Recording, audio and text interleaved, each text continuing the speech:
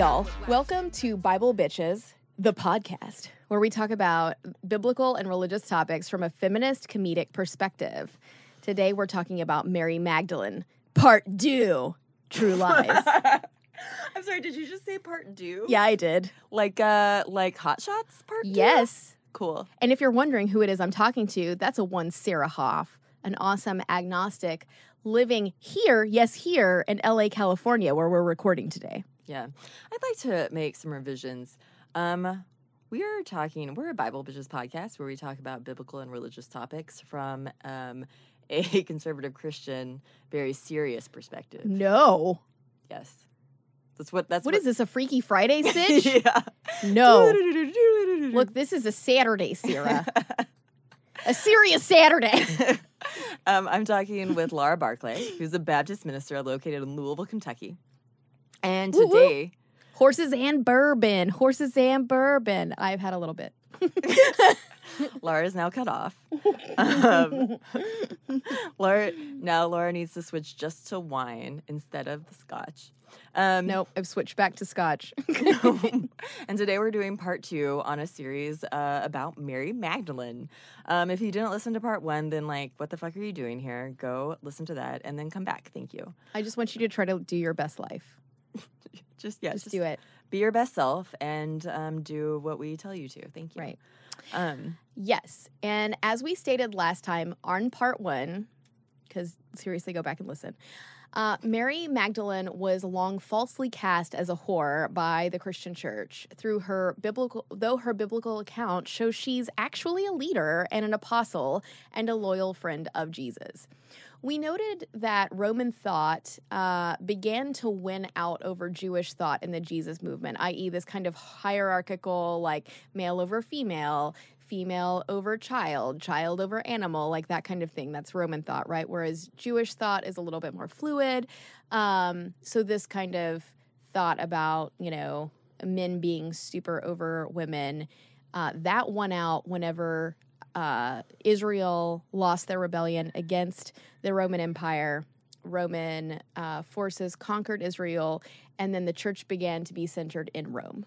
So then you've got a totally, Romanized view of Christianity, and then Mary Magdalene, along with many other amazing ideals that were part of the sort of Jerusalem-centered Christian church were lost. So we noted that Roman thought in the previous podcast began to win out over Jewish thought in the Jesus movement, making a movement of and by the oppressed, right, in Israel. It began to be a patriarchal institution that begins to exclude certain types of people. Yep. So as the church became more male, women disappeared from leadership. The church did this well by criticizing women's sexuality and equating them with sin and temptation. In focusing on Mary Magdalene's sexuality and the Virgin Mary's purity, marginalization of women became easier. Never mind that Mary Magdalene wasn't a prostitute and Mary, Mother of Jesus, wasn't a perpetual virgin because, let's be honest, she had 6 more kids. Yeah. I mean... And also, can we just, the dubiousness of her, the conception of Jesus. Yeah. The godhood. Well, right. It's I think we talked about this a little bit in Mary, Mother of Jesus, but that episode at the end of season 1. But yeah, I mean, it's up for debate. Yeah. And no strong shame, debate. No shame in a little boning around. It's a little boning around. Yeah. It's not a big deal. Anyway. It's fine. Yeah. It's fine. Just do it safely. Yes. Thank you. Safe sex. Wear condoms. Go to Planned Parenthood and get your condoms right now. Yeah. Okay. And so all of this sort of, patriarchal, subjugating women thing in the church got worse in the 6th century with Pope Gregory, quote unquote, the Great, read, not great, who was one of the most famous popes. Pope Gregory the Great wrote multiple sermons on Mary Magdalene in the year 591, which totally solidified her position as a whore. And why were you focusing on that as a sermon series, Pope Gregory? What is wrong with you? Yeah, that just sounds like his own, weird sexual fetish. Yeah. Like a He's just like, I'm going to do a sermon series on whores. gross. Yeah. Pope Gregory conflates Mary with the other unnamed women and focuses on her healing story, negatively stating, "She, whom Luke calls the sinful woman, whom John calls Mary, we believe to be Mary, from whom 7 devils were ejected, according to Mark." And what did these 7 devils signify, if not all the vices? So, okay, first of all, he's like, I don't know why he's referencing literally all of the like gospels. He's like, Luke called her a sinful woman. John calls her Mary, but I'm gonna say that in a way that makes her sound douchey. Yeah. I mean, John calls her Mary, whatever. Her actual name. But really, she's full of 7 devils. Ejected. Like, can you imagine being like, okay, I'm gonna do like the whole concept. I mean, we did an episode on exorcism, but like the whole concept of ejecting. Yeah, so she should be like super pure. Right? If you're ejecting devils from Yeah. somebody, then wow. Yeah. You jettison that bitch and like, Yeah, now you're just she's like, good. Yeah, basically. Yeah, now she's super pure. But no, not according to him. He's No. like, she's just constantly bad. So Pope Gregory goes on and He this just had like a really mean mother. Maybe. Right. Let's be honest. So Pope Gregory goes on in his horrid sermon series to say, quote, "It is clear, brothers, that the women previously used the unguent to perform her flesh and forbidden acts. What she therefore displayed more scandalously, she was now offering to God in a more praiseworthy manner. She had coveted with earthly eyes, but now, through penitence, these are consumed with tears. She displayed her hair to set off her face, but now her hair dries her tears. She had spoken proud things with her mouth, but in kissing the Lord's feet, she now planted her mouth on the Redeemer's feet. For every delight, therefore, she had had in herself, she now immolated herself. She turned the mass of her crimes to virtues in order to serve God entirely in penance." End quote. Ugh. What is the deal with this assumption that hair can soak up moisture? Yeah, it Like cannot. why is it that like I have never how could you dry like I've tried to Dry off your own body with dry your off hair? my own body, yeah, That's- with my hair. And as How it did turns that out, go? it just spreads the moisture around. That's all it does. You know? I know hair gets wet, but it doesn't, it's not how it goes. This whole idea of like women, you know, washing feet and then drying them with their hair, like, what the fuck is wrong with your hair? What is happening? It's thirsty. It's just dry and brittle. Yeah. Gross. Like that's whenever I go to the salon and I'm like, I need you to put some keratin in my hair. Help me. Help me. I just put Pantene Pro V, which I'm pretty sure is basically just wax. Yeah, you're just waxing your hair. Just Yeah. layers of wax. Yeah. It's fine. It's I fine. just have a plate of hair. Yes. Good. Okay. So, in short, Pope Gregory turns Mary Magdalene into the passive figure who needed to bow before Christ in order to be made humble and pay for her sexual sin. Never mind that 7 demons already cast out. Right. Just yeah. No, it's totally fine. Just 7 demons ejected from her body. Violently ejected. I want to know what it looks like to have a demon ejected from you. Is it like Okay, as a sci-fi fan, I imagine that it's like putting something in an airlock of a spaceship. It's just like ejecting it out and it freezes midair in space. is there something tangible that leaves the body? Well, if you're watching horror films, it would be some like dark, like It would be like a mist. It like would a be dark an ether. mist that's like Yeah. that's just science. David, what was it like when you had 7 demons ejected from you? Well, 6 of them were it was cool, with that 7th one really fucking hurt. It's always the 7th. That's Yeah. David, our producer. We're just calling him that. Yeah. David knows a lot about demon possession and ejection. I do. Yes. That's why we hired him. Last episode, he was Mary Magdalene. Now he's all about demon exorcism and ejection. He's the resident expert. Right? Yeah, what you do is you just drink a load of holy water Yeah. and then Pee it out. just pee it out, just with the demons. It's like the It burns. it burns real bad. It's like a what are those kidney stones? Yes. It's like trying to You're just in a public bathroom screaming. Like, that's no good. You don't want that. That's why we drink cranberry juice. I thought that was just for UTIs. Yeah, also known as demons. Oh, my bad. That's Yes. my bad. Science, Sarah. Cool. Okay. So this whole passive figure who has to like be penitent and bow before Christ in order to be humble and pay for her sexual sin, that totally flips the image of the original Mary Magdalene, right? She's not bowing and brought low, but an apostle and loyal friend to Jesus. She's initially a relatable character, but made into someone I don't want to relate to in their narrative, losing my voice and being subservient. Yeah, and so this subservient Mary Magdalene continues on as time goes by, and James Carroll says in his Smithsonian article, Who Was Mary Magdalene? Eventually, Magdalene, as a denuded object of Renaissance and Baroque painterly preoccupation, became a figure of nothing less than holy pornography, guaranteeing the ever-lustful harlot, if lustful now for the ecstasy of holiness, a permanent place in the Catholic imagination. Ooh. Yeah, and so Sarah, also known as the ever-lustful heart. I am only lustful. Also going on your Tinder profile. My gender profile just says lustful now for the ecstasy of holiness. Yes! People are like, super like. I'm like, why am I not getting any dates? And people are like, nobody needs the ecstasy of holiness. Nobody wants to know what that's about.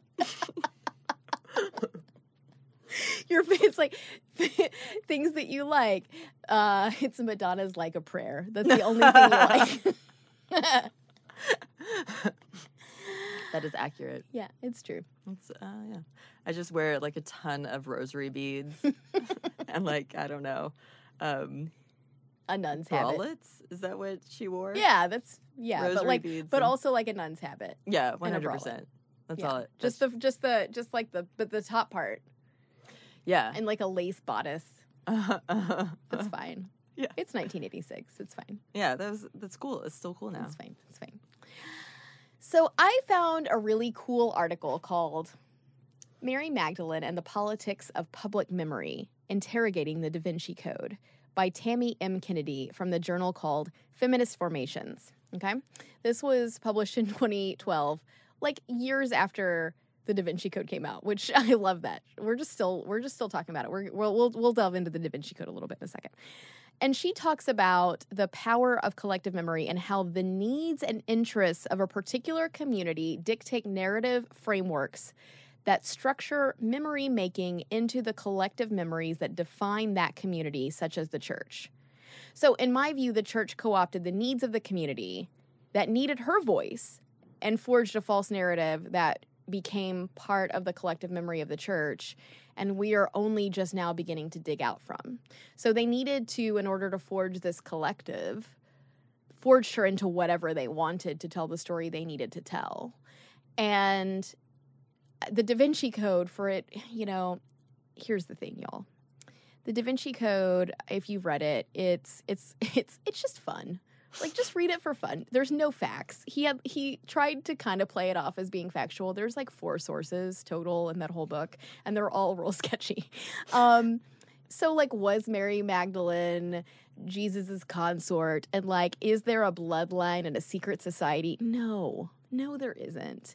But is it, like, a whole fuck ton of fun? Yes, it's a blast. I'm sorry, are you advocating for the Da Vinci Code right now?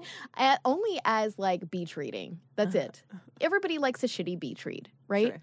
And I think the Da Vinci Code, if you like, kind of the whole concept of, like, a religious conspiracy that isn't actually factual, then it's delightful beach reading, right? But more than that, it is not.